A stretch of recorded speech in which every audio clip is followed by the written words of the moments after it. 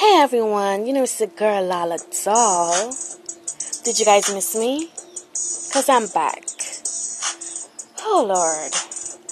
I just had a weird conversation with a girl who admitted to me that her man cheated on her 11 times.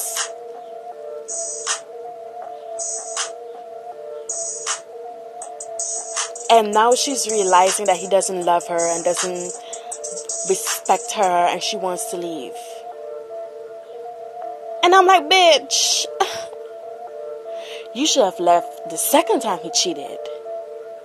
But you waited around until he cheated on you 11 times to know that he doesn't love you or have respect for you.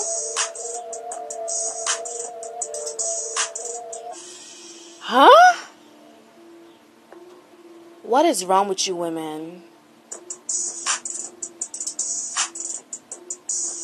I am quick to check a nigga like, bye. Goodbye. I don't even have to wait around for you to cheat on me. You just have to do something I don't like and I'm gone. But bitch, you stayed? After he cheated on you 11 times?